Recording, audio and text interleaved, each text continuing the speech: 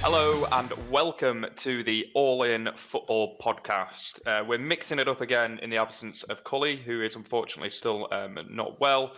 Wishing you all the best, Cully. And instead of Alex today, you'll be getting me as a host to give Alex a nice, well-earned rest. As usual, I am joined by our resident Fantasy Premier League guru, Alex Rex, although that title is disputed, and our EFL enthusiast, Scotty Williams. Today, we're going to be delving into the manager of the season debate as the season draws to an end. And we're also going to be touching on Cavani's new contract, Newcastle's just-in-time form improvement, Big Sam's first ever relegation, and the Arteta out brigade. We are All In Football, and we are on social media as well. So please do give us a follow on All In Football Pod on Insta and All In Football P on Twitter. And with that, boys, we'll delve straight into the debate on the Premier League manager of the season. We've only got a few games left, but most of the big things are wrapped up. We've got the champions of City, and the relegation is all done and dusted with games to spare. So the last little bit that's up for grabs is the European spots. So we've got a pretty good idea of which clubs have had a successful season or not. Scott, let's start with two of the managers on opposite sides of the Pennines, Bielsa and Solskjaer. Are either of these genuine candidates for manager of the season this year? No. Right, moving on. Yeah. No. Yes. So I've got quite strong opinions about who should be in the ring for manager this season. I think they should be in a discussion, starting with Ollie at Man United. I think he's impressed me since he's come in and took the job at Man United. Actually, I've always been a big Ole Gunnar Solskjaer fan, and I think you see a lot of managers that have come in down the years and taken that extremely difficult job since Fergie left. Look at Mourinho; he came in fresh face, absolutely buzzing, and when he left, he looked like an absolutely destroyed man. For me, Ollie is always upbeat. He's always having a good laugh. Always speaks really, really well. And he seems to be an unbelievable man manager. Players such as Luke Shaw, he's got the best out of, and he's also developed some other players coming into the role as well. 68 goals this season. That's the second highest, just behind behind City. He's got an attacking brand of football. So yeah, he has really impressed me. And I think he needs to push on a little bit now.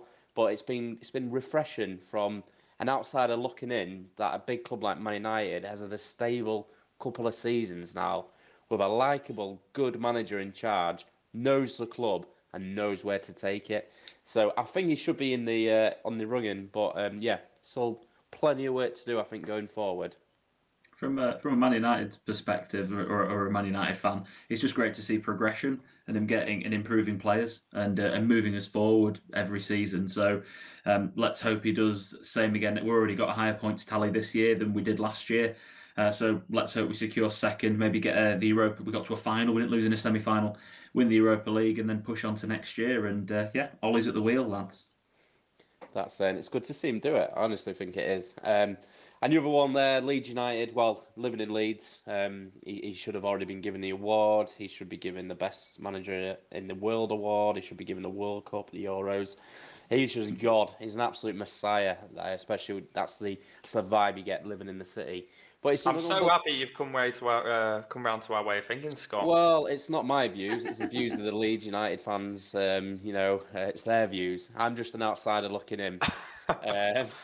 I'm always outside looking in. Sounds a bit weird, but that's me.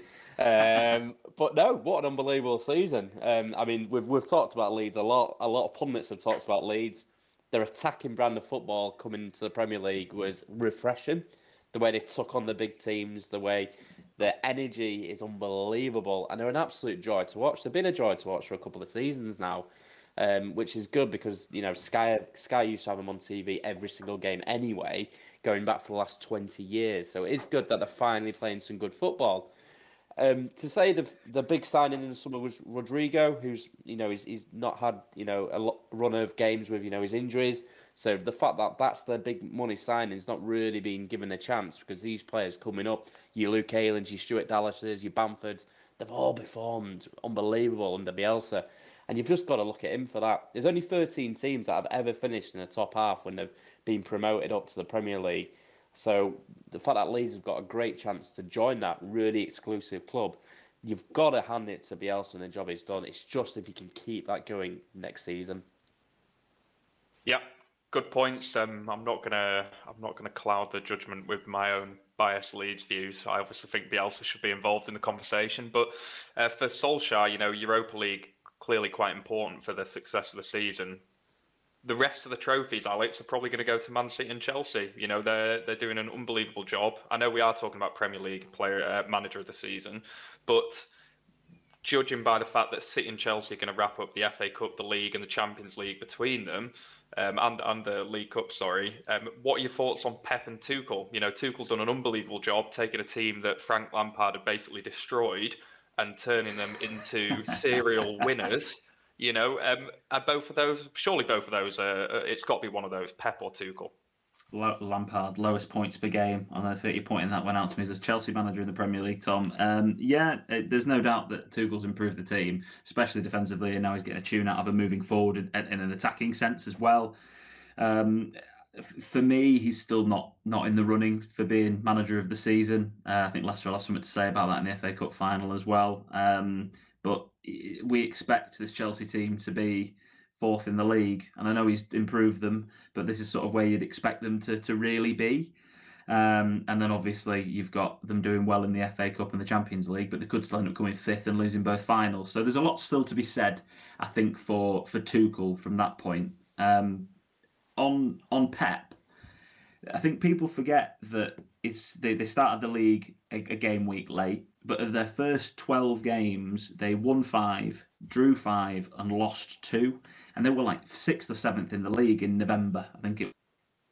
And then he got them to win 15 games in a row until they lost to Man United 2-0, just to drop that one straight in there. But 15 games in a row he got them to win. And he got them to do it without a recognised striker and with injuries as well for De Bruyne and other players throughout. He got Gundogan stepped up massively, etc. But he got them to play in a different style, a different way, with the false 9, brought through Foden as well this year. I think this is his most impressive title in England, and I think it's not by a long way, because obviously they beat Liverpool to the title by winning all those games that time, but I think the obstacles that he's had to overcome make Pep, for me, probably the number one candidate at the moment.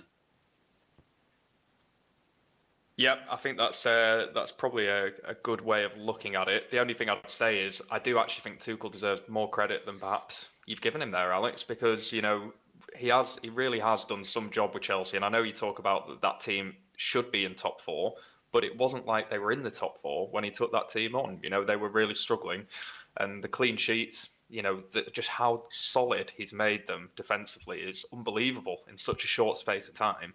And to be challenging for silverware and for people to be talking them as title challengers next year instead of Liverpool or Man United is a pretty big deal. So, I personally think Tuchel probably deserves a massive amount of credit for that second half of the season job. Scott, we all know your love affair with West Ham. No secret, player of the season, 4 Nals. So with that outside shout, you've got to think that Moyes is in with a good shout of manager of the season. But how dependent is that on whether they get a Champions League place, which is looking unlikely, to be honest? Yeah, and for me, 100% dependent on that. I've said in the past, I think the manager of the year should go to the title winners or someone that has massively overachieved. So if West Ham got into the top 4, I think that is them incredibly overachieving. If they got into Europe, which there's still a chance they can drop out of the European positions as well, I think you go good season, but for a team like West Ham, it's not the biggest surprise maybe in the world. But for me, it's massive that they need to get in that Champions League for him to be manager of the season. It's done an unbelievable job. They were 16th last season. They're only 5 points off getting relegated with 39 points. So 19 points better off already with games to go. He's brought some brilliant players in and got them playing well. You look at Dawson, Kufal, Souček. And the fact that they've not had Mikel Antonio for a lot of the season as well. So he's had to rely on others such as your Jared Bowens and your Jesse Lingard's. What an inspired signing that was in January. So top 4 for me, he wins the Manager of the Year award. Other than that, Pep, for me, should get it. I think I'd probably tend to agree, Scott. And just so you know, Fornell's top in the last 6 games for successful final third passes for West Ham.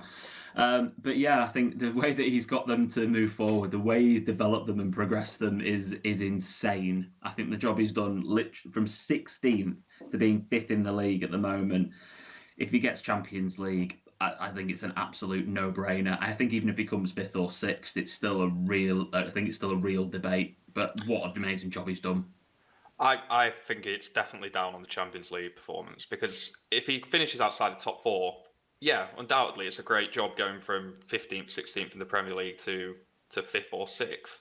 But lots of teams have done that before, and it's a question of whether they'd hold. If he did that long term, brilliant. But as a one-off coming 5th or 6th, I don't think justifies it after however many years West Ham have been in the Premier League and enjoying the fruits of that financial reward. But someone who does look like they're going to get Champions League this year is Brendan Rodgers with Leicester, Alex. And, they're on for a pretty good season. If they get Champions League and they manage to win the FA Cup against Chelsea, is Brendan Rodgers not worth a shout? He doesn't seem to talk a lot in this conversation at the moment, but Brendan Rodgers done an unbelievable job this year. Yeah, absolutely. Again, I think if they come 3rd and win the FA Cup, and obviously West Ham finished, let's say 5th or 6th. Brendan's got to be right in there as for the conversation. What we were talking about under Solskjaer, what we were talking about under Moyes, what all of these guys have in common. Obviously, Pep, they're still going to get a bigger points total than they did last season. So it is still progression, but all of these managers have made progression and large amounts of it. And I've been so impressed with Leicester this season. They've overcome a lot of injury crisis and problems. They've overcome morons going to COVID house parties and being complete idiots before one of their biggest games of the season that could have cost them massively, which is unacceptable, and for me, very close to being unforgivable. But last season they came 5th. They got 62 points. At the moment they're 3rd. They've got 66 points. He's moving forward again. He's also brought through youth. He's put his trust Ricardo Pereira's back, put his trust in James Justin. He's brought Luke Thomas through. Wesley Fofana's a young lad. Indeed, he's got incredible player. He's even got Maddison performing well, and Iheanacho, he's got him to progress when Vardy has just not been firing. So I'm super impressed with Leicester this season. Third in the FA Cup, and West Ham come 5th. It's between then Rodgers and Pep for me. So much of it, I think, like Scott said, if you're not winning the league, it has to be some standout achievement to get you in that conversation, doesn't it? So we talk a lot about the great jobs all these clubs have done, and like you say, all progressed, but ultimately it's going to take some kind of big result. West Ham in the top 4, Leicester in the top 3 in FA Cup, for one of them to prize that away from Pep, because City have had an unbelievable season. Mm-hmm. Yeah. Okay, well, that will round up the manager of the season contender. But if I was to ask you both quickly for your one pick, who would it be? Gut feeling, who's going to win it? Pep. Pep for you, Rex, yeah. I don't think anyone's going to argue with that. Pep, yeah. And Pep as well, yeah. Brilliant. Well, with that, we will move on, and I'm going to pass over to Scott to give us the first of our EFL sections. Cheers, Tommy. So last time we'll be doing this season. So obviously it was the big final weekend of Football League action this weekend. So starting as we always do in the Championship. So with promotion and the playoffs already sealed, the attention then turned to the relegation fight between Derby, Rotherham, Sheff Wednesday and Wycombe. Rotherham knew they needed the win against Cardiff and for Derby to drop points against Sheff Wednesday to stay up. And if anyone thought that the Derby-Sheff Wednesday game would be a cagey affair, the second half was anything but. Sheff Wednesday took the lead in the first half stoppage time through Sam Hutchinson to take them within 45 minutes of possible safety. Rooney, however, clearly got the boys fired up at half-time as goals from Martin Waghorn and a fantastic finish from Patrick Roberts turned the game on its head going into the final 30 minutes. However, this topsy-turvy game would turn its head again within the space of 7 minutes, with goals from Callum Patterson and Julian Borner giving Sheff Wednesday the slender lead. While all this commotion was going on, Wycombe were winning against Middlesbrough, but not by enough, so they knew their race was done. Rotherham, however, had taken an 8th-minute goal through Lewis Wing and were hanging on to all 3 points against Cardiff. That was until an 88th minute Marlon Pack strike for Cardiff shattered Rotherham's Championship survival hopes. The game ended 1-1 with Rotherham's fate being sealed. Back to the Derby game, and because of a nasty looking injury to Martin Waghorn, they were about 8 minutes behind the Rotherham one. And then in the 78th minute, Waghorn himself slotted home a penalty to square it up at 3-3. With the game at Rotherham finishing, Rooney knew a point would be good enough to keep them afloat, and despite some heavy Sheffield Wednesday pressure, they limped over the line. Had an horrendous season for Derby, finishing on a slight positive. Big improvements needed for them next season. Heartbreak for underdogs Rotherham and Wickham, who were heavily tipped to go down at the start of the season.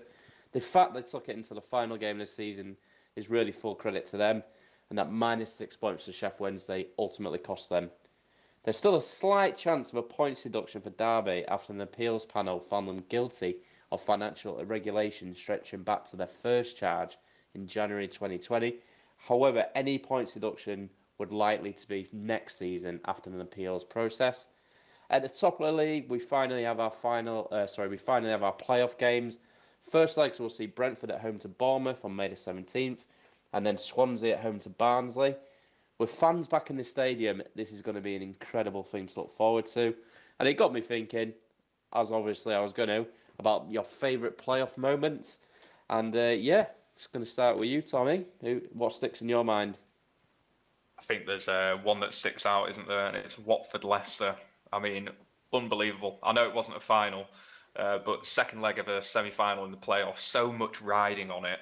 And, normally you get quite nervy games. So the ones that are high scoring, like the Leicester-Watford ones, always stick out to me.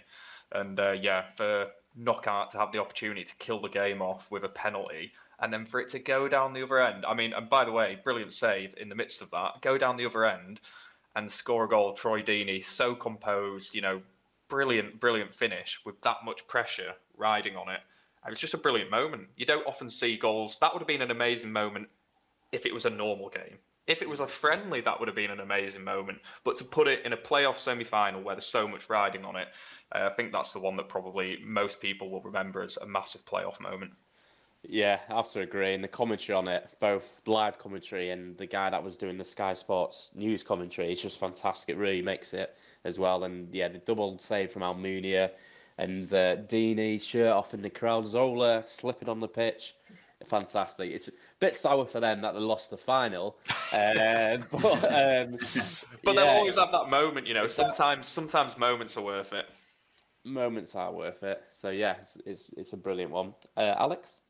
The one that came to my mind was the Charlton-Sunderland 4-4 game in the old First Division playoff final in 1998. And again, because I must love my Sky Sports documentaries, but I watched the one about that most recently, and Charlton came from behind in the game, and Clive Mendonca got a hat trick for Charlton, and apparently he's a Sunderland fan, which I didn't know until I watched the documentary. And he got it to the penalty shootout. It was on the 14th penalty, and Michael Gray missed. I think he put it over the crossbar, and that sent Charlton to the Premier League. And then on the Sunderland Till I Die documentary, then they ended up facing each other again, didn't they, in the League One playoff final? Was that last year? Was last year? Was it the year before? Last year or the year before. And obviously Charlton got the better of Sunderland again. And just what an amazing final. So many moments. I've got to say that the Deeney moment is just one that I get goosebumps every time I watch it. Great moment. Yeah, it's just been everywhere, hasn't it? Because I think it's just been the anniversary of when it happened. So yeah, I've watched it about 8 times in the last 2 days. It's an incredible one. It's one of those ones like the Aguero one, isn't it? Where I think everybody doesn't matter if they were a City, but it doesn't matter if they're a City fan or a Watford fan. It doesn't matter. Everybody celebrated it just because it was unbelievable. Everyone, maybe not quite everyone, but yeah. So what an amazing moment. Secretly, everyone. Face down on the floor, I was like. No, it was some great moments there, and I'm just going to finish on mine. It's been an awful year for my football club, so I'm just going to talk about some happier times. I mentioned it last week, actually, the 2009 playoffs, which we scraped into in the last game, and we Leeds United were one of the teams in there. I was very, very much looking forward to a Scuddy Leeds final, but they couldn't quite get over the line against Millwall. We beat MK Dons, went to penalties. It was about 13-12. Andre Flo missed the decisive penalty for MK Dons. Took us to the final against Millwall. Baking hot day. They had about 40,000 fans there. We had like 6, obviously massively outnumbered. We went 1-0 up. They went 2-1 up with one of the best goals you'll ever see in a playoff final. It was unbelievable. And then we turned on its head and won 3-2. What a day out. I was there with my mother, and I can't tell you, it's still one of the best days of my life. And yeah, you can't beat the playoffs when you win, but it's absolutely heartbreaking, of course, when you lose. I was very close to going for Watford when they won the playoff final a few years ago, but I couldn't quite remember the team they beat.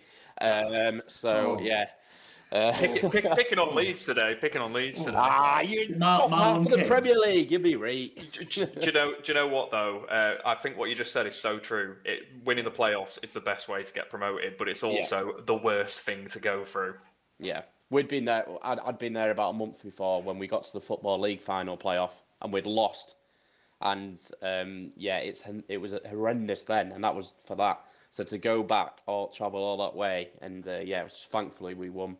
And yeah, what a day and what a bus ride home. It was incredible. Yep, thanks for that, Scott. I don't want to talk about playoffs too much more, to be honest, because Leeds' experience with them has been absolutely dire. But yeah, some really, really good examples of some great playoff games. And I think with most of the big things wrapped up early this year, relegation of the Premier League sorted, the title's already done.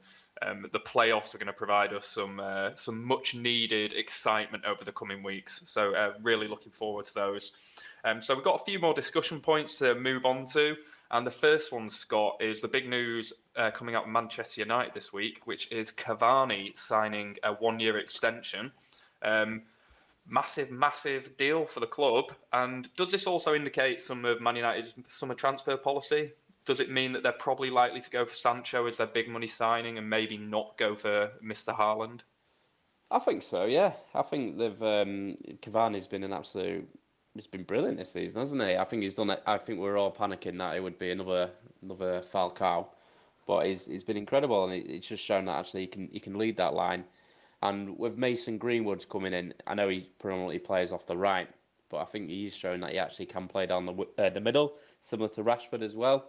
So, yeah, I think we're in for a summer of a Sancho saga again, especially the way he's ending the season in the Bundesliga. Not sure what his opinions are. Does he want to come back to play in England? I'm not too sure.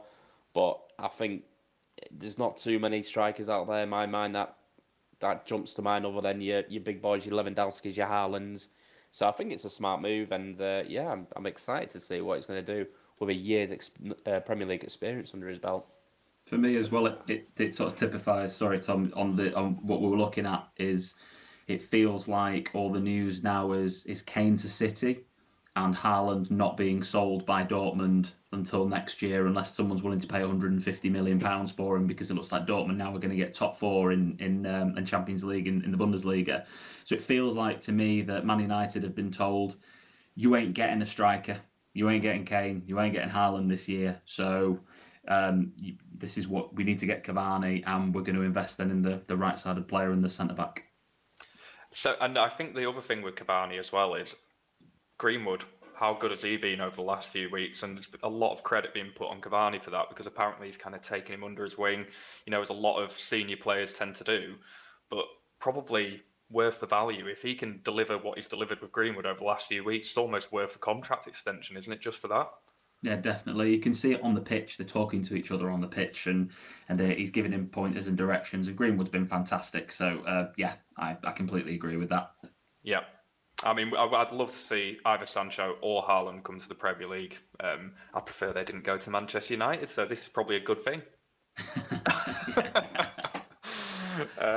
Alex, kind of opposite end of the table, but it looks like Newcastle, Bruce has somehow turned it around, last-minute form, and given them a bit of an injection of last-minute season form. They got a great win against Newcastle, but extremely telling that this return of form has coincided with a couple of returns from injury in Wilson and Saint-Maximin. So, yeah, Newcastle, bit of miraculous turnaround. Does Bruce keep the job for next year, and do you think he's got the potential to actually deliver them a great season next season, or is it just going to be another survival battle? I'm not sure about a great season just because Callum Wilson's just always injury prone. So this isn't a one-off season for Wilson to be injured. So that's the issue he's got. But he's only started 23 games and he's had 18 goal involvements over the season. Between Wilson and St Maximin, they have had 26 goal involvements between them, and then without them, only 23 goals have happened when they haven't been involved in them. So they're the key. We had this conversation on one of the first episodes of the podcast that we did. Without them two, Newcastle would have got relegated, and I still believe that wholeheartedly. I think it would be a final day of the season, Fulham and Newcastle who would go down. And I think that's where they would be. So, I think Bruce has done a good job. It's not his fault that they've got injured. He needs probably one other player, attacking player, going forward into next season. And I think for me, Steve Bruce, maybe I've got a soft spot for him because he was our captain at Man United for a long time or whatever else. Maybe I'm a bit of a soft touch with Steve Bruce. But what's he done wrong?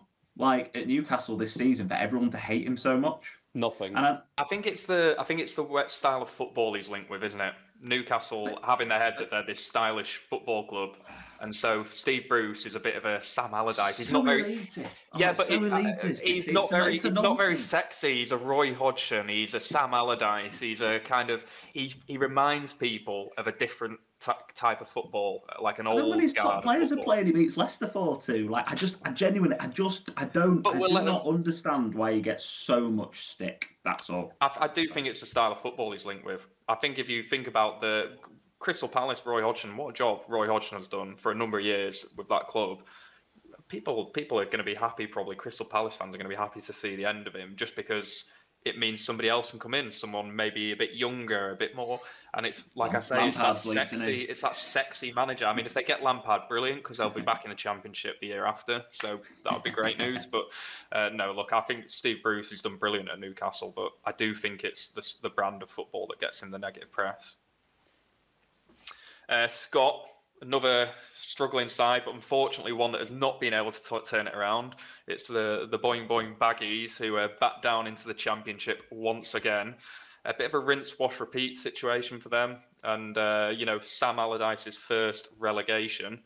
It's being taught that Wilder might step in and replace him should he leave. Is that a good appointment, or are they just swapping like for like?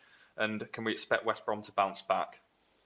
I certainly don't think they're swapping like for like. I think look back to last year, the football that Wilder had is pretty inventive in the football he's had, and he's a lot of Premier League fans won't know because they don't give a shit what's in the Premier League. They're such stuck up their own arse, a lot of them. But he's an absolute legend when it comes to managers in the lower league. He's just look at his track record. He brought Oxford up from the Conference. He took Northampton to the title. And then what he did with Sheffield United is one of the greatest accomplishments in the history of football. He took them up from League One. He almost got them into the playoffs next season. He then got them up the next season, and then got them an unbelievable finish in the Premier League. What a 4 seasons that is. That's not been done before, ever.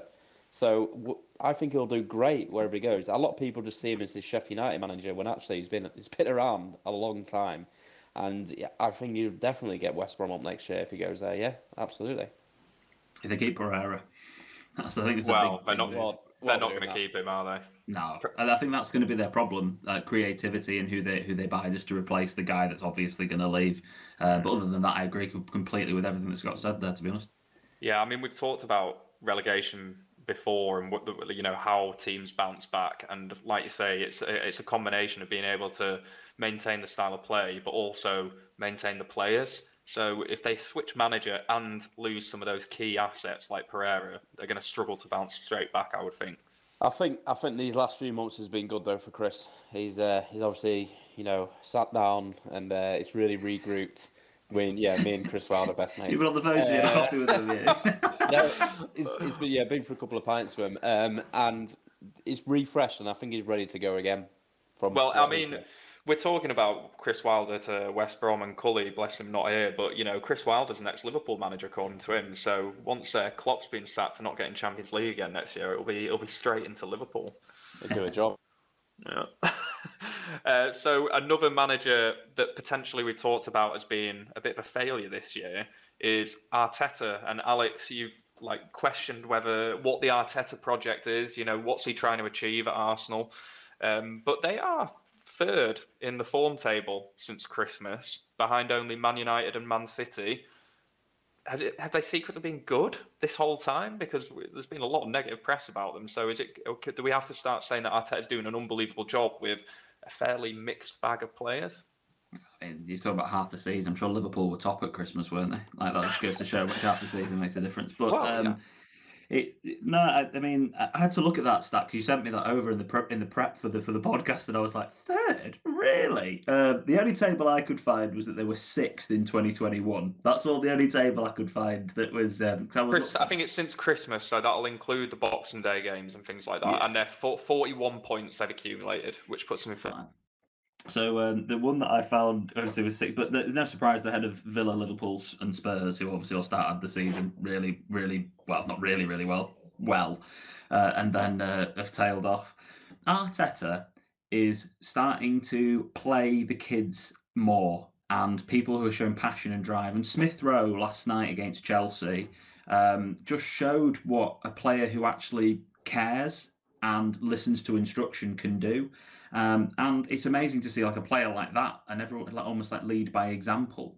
And he's sort of dragging some of the other ones with him. And Arteta, I'm still not convinced, if I'm honest. But I have enjoyed seeing a few of the young players coming through, and maybe that is the Arteta way. Maybe that is what it is. But I'm sorry if anybody says that Arsenal have had any remote success this season. They are very, very wrong. 9th in the league and no trophies. So it's not a success. Definitely not. It's a similar story to maybe Solskjaer, in that he didn't perform maybe as well as people hoped initially, but he's been given time and they're now starting to potentially see the fruits of that labour. Is it a similar thing with Arsenal? They were just so far gone that actually this second half of the season shows the positive signs for them. Do you know what? It really annoys me how much everyone compared Solskjaer to Lampard and Arteta. Look at the job Solskjaer's done compared to... obviously Arsenal's a different budget to Man United. I get it. What's your bias here, Alex? What's your bias?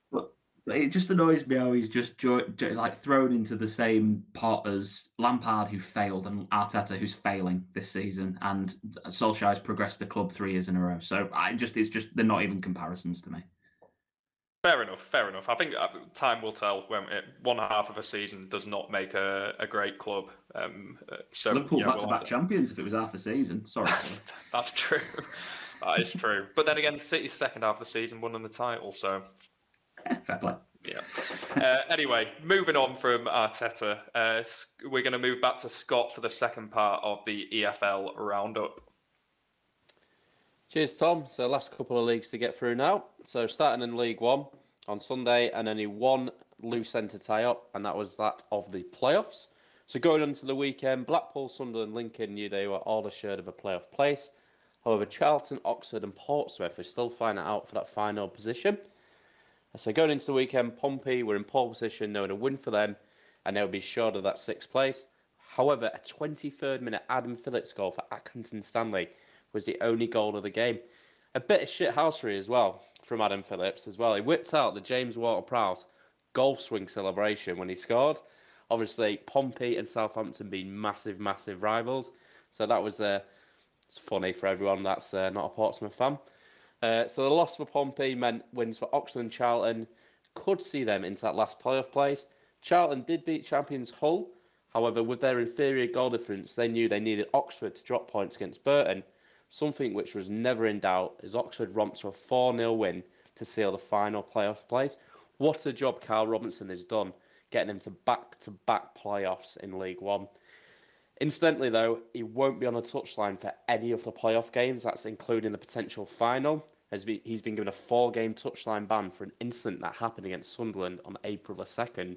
Read into that, there's a lot of headbutts involved. So, it looks like it was very much deserved. Not the headbutt, the ban, by the way. So it will be Oxford at home to Blackpool on the 18th of May, while Lincoln will host Sunderland in their first leg on the 19th of May. Couple of things to mention at the back end of League One. Danny Cowley has signed a new long-term deal at Portsmouth despite their final day failure. 40-year-old James Carpenter played his 695th and final appearance for Doncaster. That is a definition of a club legend. And Robbie Fowler is in talks to become Swindon Town's next manager. And finally, into League Two, all the drama again at the top, with Grimsby and Southend already being relegated to the National League.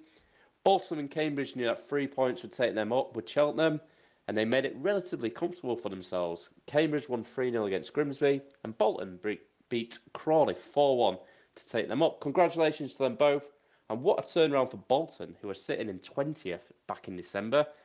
Cheltenham beat Harrogate 4-1 to crown them champions. Morecambe knew that they would be in the playoffs despite a 2-0 win against Bradford.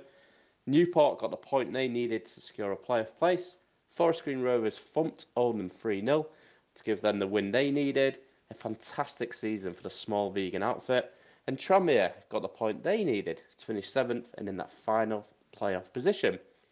However, massive news come out on Tuesday morning with Tranmere manager Keith Hill getting sacked. He took over in November and took them from 13th into the playoffs, but 2 wins from their last 11 has meant the chairman has made the huge decision to sack Hill just days before the playoff semis. Finally, despite a win for Salford, they miss out by 2 points. Really disappointing season, actually, for the class of 92 boys who have invested heavily in the club. So first legs, we'll see Tranmere host Morecambe on May the 20th and Newport hosting Forest Green Rovers 2 days earlier on May the 18th. A couple of last things to mention. Bradford sacked managers Mark Trueman and Connor Sellers after a run of 7 games without a win. Walsall have parted company with head coach Brian Dutton. And club legend at Leyton Orient, Joby McAnuff, will not be given the permanent role. The player manager was given the reins for the final 16 games, winning 6, but the club have decided to go in a different direction. And that is everything from myself. Back to you, Tom. A couple of things that just stood out there. Bolton, unbelievable achievement. And Tranmere, I can't think off the top of my head of any other club ever having done that. There must be some examples, I would guess, but unbelievable. I've known clubs, including my own, in the past that have sacked managers while been in them playoff positions, but not when the season's finished and a few days before some semis. Yeah, it's surprising to say the least. But Keith Hill's certainly a manager which, I guess, if you got on the wrong end of him, he's a very passionate and in-your-face manager. So, yeah, I can kind of see there's been some issues somewhere there. But, yeah, interesting one. So happy that we've got fans back in the playoffs. They're going to be exciting to watch this season, definitely. Yeah, similar vibes to the Mourinho and Spurs situation, really, just before a cup final. So, yeah brilliant. Thanks for that, Scott. And I'm going to hand straight over to our guru on fantasy football, Mr. Alex Rex. Take us away, Alex. Talk to us fantasy. Right, you've got to bear with me, lads. I've got 2 deadlines to get through before the next podcast. So, right. Triple game week review, 35. First triple game week for 14 years or whatever it was. I'm not going to go through all of the players that got double-digit hauls because 22 of them did in total, so that'll take a while. Emil Smith-Rowe, Mason Greenwood and Eze got the most points out of the top 3 players so far, and obviously Greenwood's got another game to go. All 3 young English talents. That was nice. Actually, I was quite pleased to see that. 2 games left to play, Villa Everton and obviously Man United Liverpool tonight. Cully's game week review, he used his bench boost this week. He's got 90 points so far and a good green arrow. Tommy Hughes, 78 points, 4 with a -4, so 74 net. 4 players left to play as of the beginning of this podcast and an overall rank rise to 911,000 in the world. Talk us through your game week. What a start I had, all my defensive assets picking up points, Trent, Azpilicueta, Coleman, Mendy, Mendy with a penalty save, it was just a massive win for me. Yeah, Iheanacho, Bamford, Salah captain, so obviously got a game with him. Really happy with some of those results. I wish I'd backed Dallas instead of Kane now, but it's all easy to say in hindsight. But he has been on unbelievable form, so it wouldn't have been a crazy decision. But I think ultimately what's let me down this week is the fact that I will not put scum players in my team. So all those people with Manchester United players, Greenwood, Bruno, they've had really good weeks. Yeah, definitely. How are you set up for next week? Have you got? Can you put 11 players out for blank game week 36? I've got 10 players. I've got my transfer, which will take me to 11. Saka is probably going to be the player that comes out for me, and I'm just trying to consider whether Rafinha will be fit for the weekend. Bielsa was a bit coy on it, but he would be my choice if he was fit. So it's either going to be Rafinha or Harrison for me to take me up to 11. But I've got a couple of dodgy options in there. Yeah, no, definitely. It's going to be for me to get 11 players out this weekend. It's going to be pretty close. Scott, 72 points with 5 players left to play. Small Green Arrow to 143k. Your game week? Yeah, not too shabby. Bamford on the bench, first sub, not coming on. Is a bit upsetting. With 9 points, but other than that, yeah, some big performances. Greenwood's brought him in on the back of your advice, so cheers for that. Wish I captained him now, but I've still got Salah as my captain, so yeah, good. And then Iheanacho has just been doing it for a few weeks, so some more points for him. And yeah, with Tommy there with Mendy, nice penalty save, nice 3 points that Sergio Aguero gave us there, which was it's always fun, isn't it? So yeah, not too bad. Lovely, and you got your free hit to use this week coming up, which is very exciting. Yeah, I don't know what I'm doing. I'm waiting for you to tell me. Let me. I'll just say one of the things is the great thing is that you've got loads of options. The bad thing is that you've got loads of options. Yeah. So it's a really tricky one. Sent the lads over my prep for everyone listening, and I had 2 sides of A4's worth of statistics. So let's just try and get this into as nice and neatly packed as I can do. I got 93 points so far, not taking any hits. I've got 6 players left to play, so I had a really good week. I'm up to 125k overall. Just no Mo Salah tonight, please. I'll have none of that. Yeah, big rise. So I'm happy with that.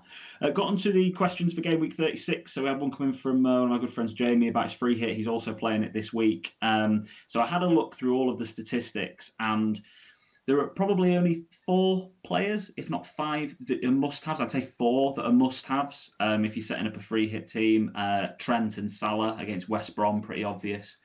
Dominic Calvert-Lewin, 2-2 now, and he's playing Sheffield United. And I'd go as far as say Stuart Dallas with the form that he's in against Burnley. I think he's a player that you can't really not put in.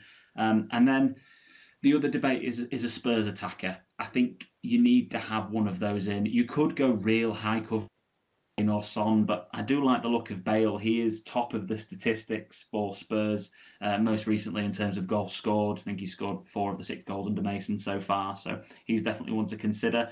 I've looked at the fixtures. There's lots of good options. Sheffield United have the worst attack in the league and also the worst defence. So I'd look at tripling up on Everton this week in a free hit team. I would look at Luca Digne as a pretty solid option. Seamus Coleman, it has started again tonight, and he is playing right side midfield, the right wing back, so he's definitely an option as well. I don't think there's that many good picks in goal, so I think Jordan Pickford actually is a shout. And in my free hit draft that I put together that I'll put out on Instagram, Jordan Pickford is the goalkeeper that I'd selected. I would look at the Liverpool attack against West Brom's defence. Liverpool have the best expected goals in the league over the last 6 game weeks, and West Brom only have a worse XG conceded statistic, worsened by Sheffield United. So I would look at, on top of Trent and Salah, the man Mane's statistics look fantastic. He is 2nd for goals scored. He's 3rd for points. He's 3rd for XG. He's 2nd for assists. He's 1st for big chances created, all in the last 6 game weeks for Liverpool. That outside shot, 5.4% owned, Sadio Mane is a really good shout, I think. If you want to get a 3rd Liverpool player in and not invest as heavily in Liverpool midfield, then Nat Phillips is the absolute no-brainer. I think he's 4.1 million as a defender. Just get him in 100% as part of your team. And it depends on how different you want to go, because the other things you could look at are goalkeepers, Meslier, Martinez, all decent options. Defensively, I really like Soufal at the moment as well for West Ham. Soufal's statistics are absolutely fantastic. He is 3rd for points in the last 6 game weeks. He's 1st for assists with 4. He's 1st for big chances created. He's 3rd for successful final third passes and 2nd for successful crosses for West Ham. So he is a really good option as well if you need someone a little bit more budget. I think he's 4.7 million as an option. I'd shy. I mean, you could go for the obvious Diaz at the back, but I think he's very expensive. I know Newcastle don't have Callum Wilson; he's out for the rest of the season. But then you're spending a lot of money in defence, and also don't look past bench players Alioski and Llorente. Alioski, again, really good statistics. He's second for assists. He has been second for successful final third passes, and also in the top 5 for crosses. He's been really creative as well for Leeds, and also so's Luke Ayling. He's also been really high up in exactly the same statistics, as well as he was first for big chances created for Leeds United's entire team in the last 6 game weeks. So, again, 4.4 million. Midfielders, you could also go for a City player. If you want to enter the roulette, you're going to have a stronger bench. But it looks to me as if Phil Foden at 6 million, there's no better chance to own him. And obviously, you've got to look at Riyad Mahrez's form at just over 8 million. Then your other ones are Eze. I mean, you could look at Westwood if you want to. He's in form for Burnley. And obviously, Rafinha if he's fit. Strikers is where you've got loads of options. In my team that I put together, Dominic Calvert-Lewin, I'd go Danny Ings if I was putting together a free hit draft. Looking at Southampton, they're facing Fulham, who are 15th for goals conceded in the last 6 games, and Danny Ings is also on form. And then you could also look at Chris Wood, who's on great form. He's on fire, isn't he, at the moment? But yeah, Dominic Calvert-Lewin and Danny Ings would be 2 that I definitely have in there. So those are the options. Hopefully, I've tried to cover them as concise as I can do for the free hit guys. A draft they put together: Pickford, Trent, Digne, Dallas, Salah, Mane, Bale, Foden, Dominic Calvert-Lewin, Danny Ings, and Chris Wood. That's a starting 11 I put together as a free hit draft. But obviously I'll have a nice look at that and put that out as well. We've got a question about top 10k and the amount of players people will be putting out on average this week from Jack, our good friend who's top of our mini league and battling it out in the top 10k. So well in there, Jack, and get as high a finish as you possibly can do this season, representing our mini league really well in the top 10k. Looking at our averagely owned players in the top 10,000 managers, we're looking at probably probably about 9 outfield players will have. So actually, I think that there'll be 10 or 11 that people will put out this week, including transfers, but they won't have substitutes on the bench. So a couple of them could be a bit tenuous. So probably about 10 players, I think, will be the average people putting out this week. Bear in mind that 247 of them have their free hit left. Them have their wild card left, so that's about 500. That's 5% of the top 10k. I'll just be playing those chips anyway. Briefly, want to go on to other players for the run-in. So guys who don't have free hits, we'll be looking at the fixture difficulty rating chart. I had a look at that, and the teams that have the best fixtures for the rest of the season are Leeds and Liverpool. Of 6, lower the better for fixture difficulty rating. Leeds, Burnley, Southampton, West Brom, Liverpool, West Brom, Burnley, Crystal Palace. Touched on those options already, but Bamford has to be in there as well as an option for Leeds long term. West Ham next, Brighton, West Brom, and Southampton.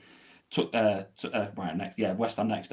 Touched on those guys. Soufal, I think, is a great option. Antonio has to be in the mix, as well as obviously Lingard can't be overlooked.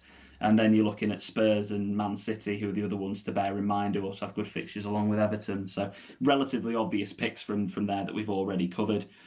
Captains for game week 36, you're looking at Salah or Kane, and maybe even Dominic Calvert-Lewin. You could go for a City player if you want to go different, because Mahrez against Newcastle, Foden against Newcastle could be an option, but again, you're gambling that they're going to start.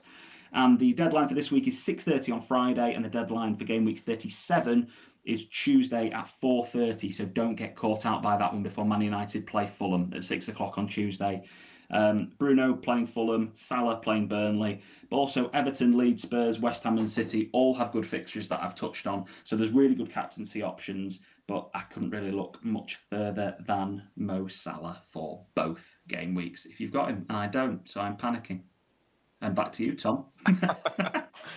Wow, a lot of information there. I think covering 2 game weeks right at the business end of the season is tough. I've got a sweat on there, Tom. I've got a sweat on covering that. So I hope you bear with me on that one, please, lads. Well, a lot of different options, really, really, really interesting. And I think especially for someone like Jack, who's in that, like you say, that top 10k to try and finish as high as he can. There's some good little golden nuggets of information in there. So I'm going to kick us off with the last section, which is quickfire socials. We've got a couple from our social media and some from our friends this week. So you've got 30 seconds on the clock for the questions, boys, and give us your to-the-point answers on these. So, Alex, new TV deal for the Premier League this week. How big is that £100 million for grassroots football? It's great that they're going to extend the support to areas of the football community particularly vulnerable to the impacts of COVID-19, including lower leagues and non-league clubs. It's going to be massive, and that's the statement for them, and that's the quote. I think it's great news. I think we're really lucky in the UK because the TV rights have depreciated. They've half the price in Liga earn. They've struggled to sell them in Serie A, and they've gone down by 10% of the Bundesliga. Great news for the Premier League. Great news for lower league. Let's start filtering more money down the pyramid. Yeah, really good points. Scott, do you see Klopp rebuilding this Liverpool team in the same way that Pep has done with City? Yeah, I do. I think Klopp's track record just speaks for itself. He's a class manager. What he's done with, I believe was it Mainz, and then obviously Dortmund in Germany, is unbelievable. What he's done at Liverpool, that squad he took over is a joke compared to what it is now. That you said, I think you touched on it earlier, an unbelievable start to the season. Van Dijk injuries just absolutely hit him for six, and that's just hit everyone's confidence. So, big news for them. He's going to miss the Euros. That means he's going to be probably getting back early to training and getting himself fit for the season. Yeah, absolutely. I think there'll be definitely ones to watch again next season going forward. Different leagues, Atletico and Lille topping their respective leagues a couple of weeks ago in both those, or a couple of game weeks. Anything crazy going to happen? How do you see those finishing? Big night tonight. I think Real Madrid have got Granada, so they'll go 2 points behind Atletico with 2 games to go. Fixtures look relatively comfortable for both Atletico, Real, and also Barcelona. Barcelona 4 points off the top with 2 games to go, so probably out of it, I'd say, with 2 teams above them. Atletico definitely the favourites. In terms of Liga Earn, PSG drawing with Rennes, and there's 2 games to go there as well. 3 points in it, better goal difference. But Lille have 11th and 12th in the league to play, who are both basically on the beach. So if I'm honest, Atletico and Lille both win their leagues, I think. Yeah, it could be great. See some new teams winning both those leagues. So brilliant stuff. Talking about trophies, just both gut reaction, just one word answers. FA Cup and Champions League. Who's winning it? Alex? Man City. Oh. Man City for Champions League, Scott? Both for me. And FA. Oh, they lost this one, did they? Man City, and I'm going to say Leicester. I'm going to go with my heart. I want to see Leicester winning the FA Cup. Rex? Man City for the Champions League, and it'll be Chelsea for the FA Cup, but I want Leicester. Yeah. Okay, and Alex, which of the Championship playoff teams that Scott mentioned earlier would you like to see promoted? Not which would you think, but who would you like to see promoted? I'm a bit weird, really, because I think I want Yorkshire. I want Yorkshire team to get promoted. I don't feel the rivalries. I want another Yorkshire team in the Premier League. I want Barnsley. Come on, Barnsley, get promoted. And Scott, just the final quick fire today. Should Derby be docked points this year or next? And a little thought for Wycombe. Yeah, probably going to go against every Leeds fan because they're still obsessed with Derby County. Not naming any names. But no, they shouldn't be. The season's done now. They've got to move on. They've got to get on with it, and there's going to be appeals process. Wycombe and Derby need to know where they're going to be now for next season so they can retain the players. So no, it should be next season. Unlucky Wycombe, but you deserve to go down. Yeah, fair shout. I think Wycombe will probably feel differently, and I see a legal challenge coming on that one, so could be interesting. So yeah, that wraps us up. Good stuff, lads. Remember, for anyone listening, we are All In Football. We're all over social media, so do give us a follow on All In Football Pod on Instagram and All In Football P on Twitter. All 3 of us, and hopefully Cully will be back next week to help you wrap up the season. Thanks for listening, everyone. Have a great week.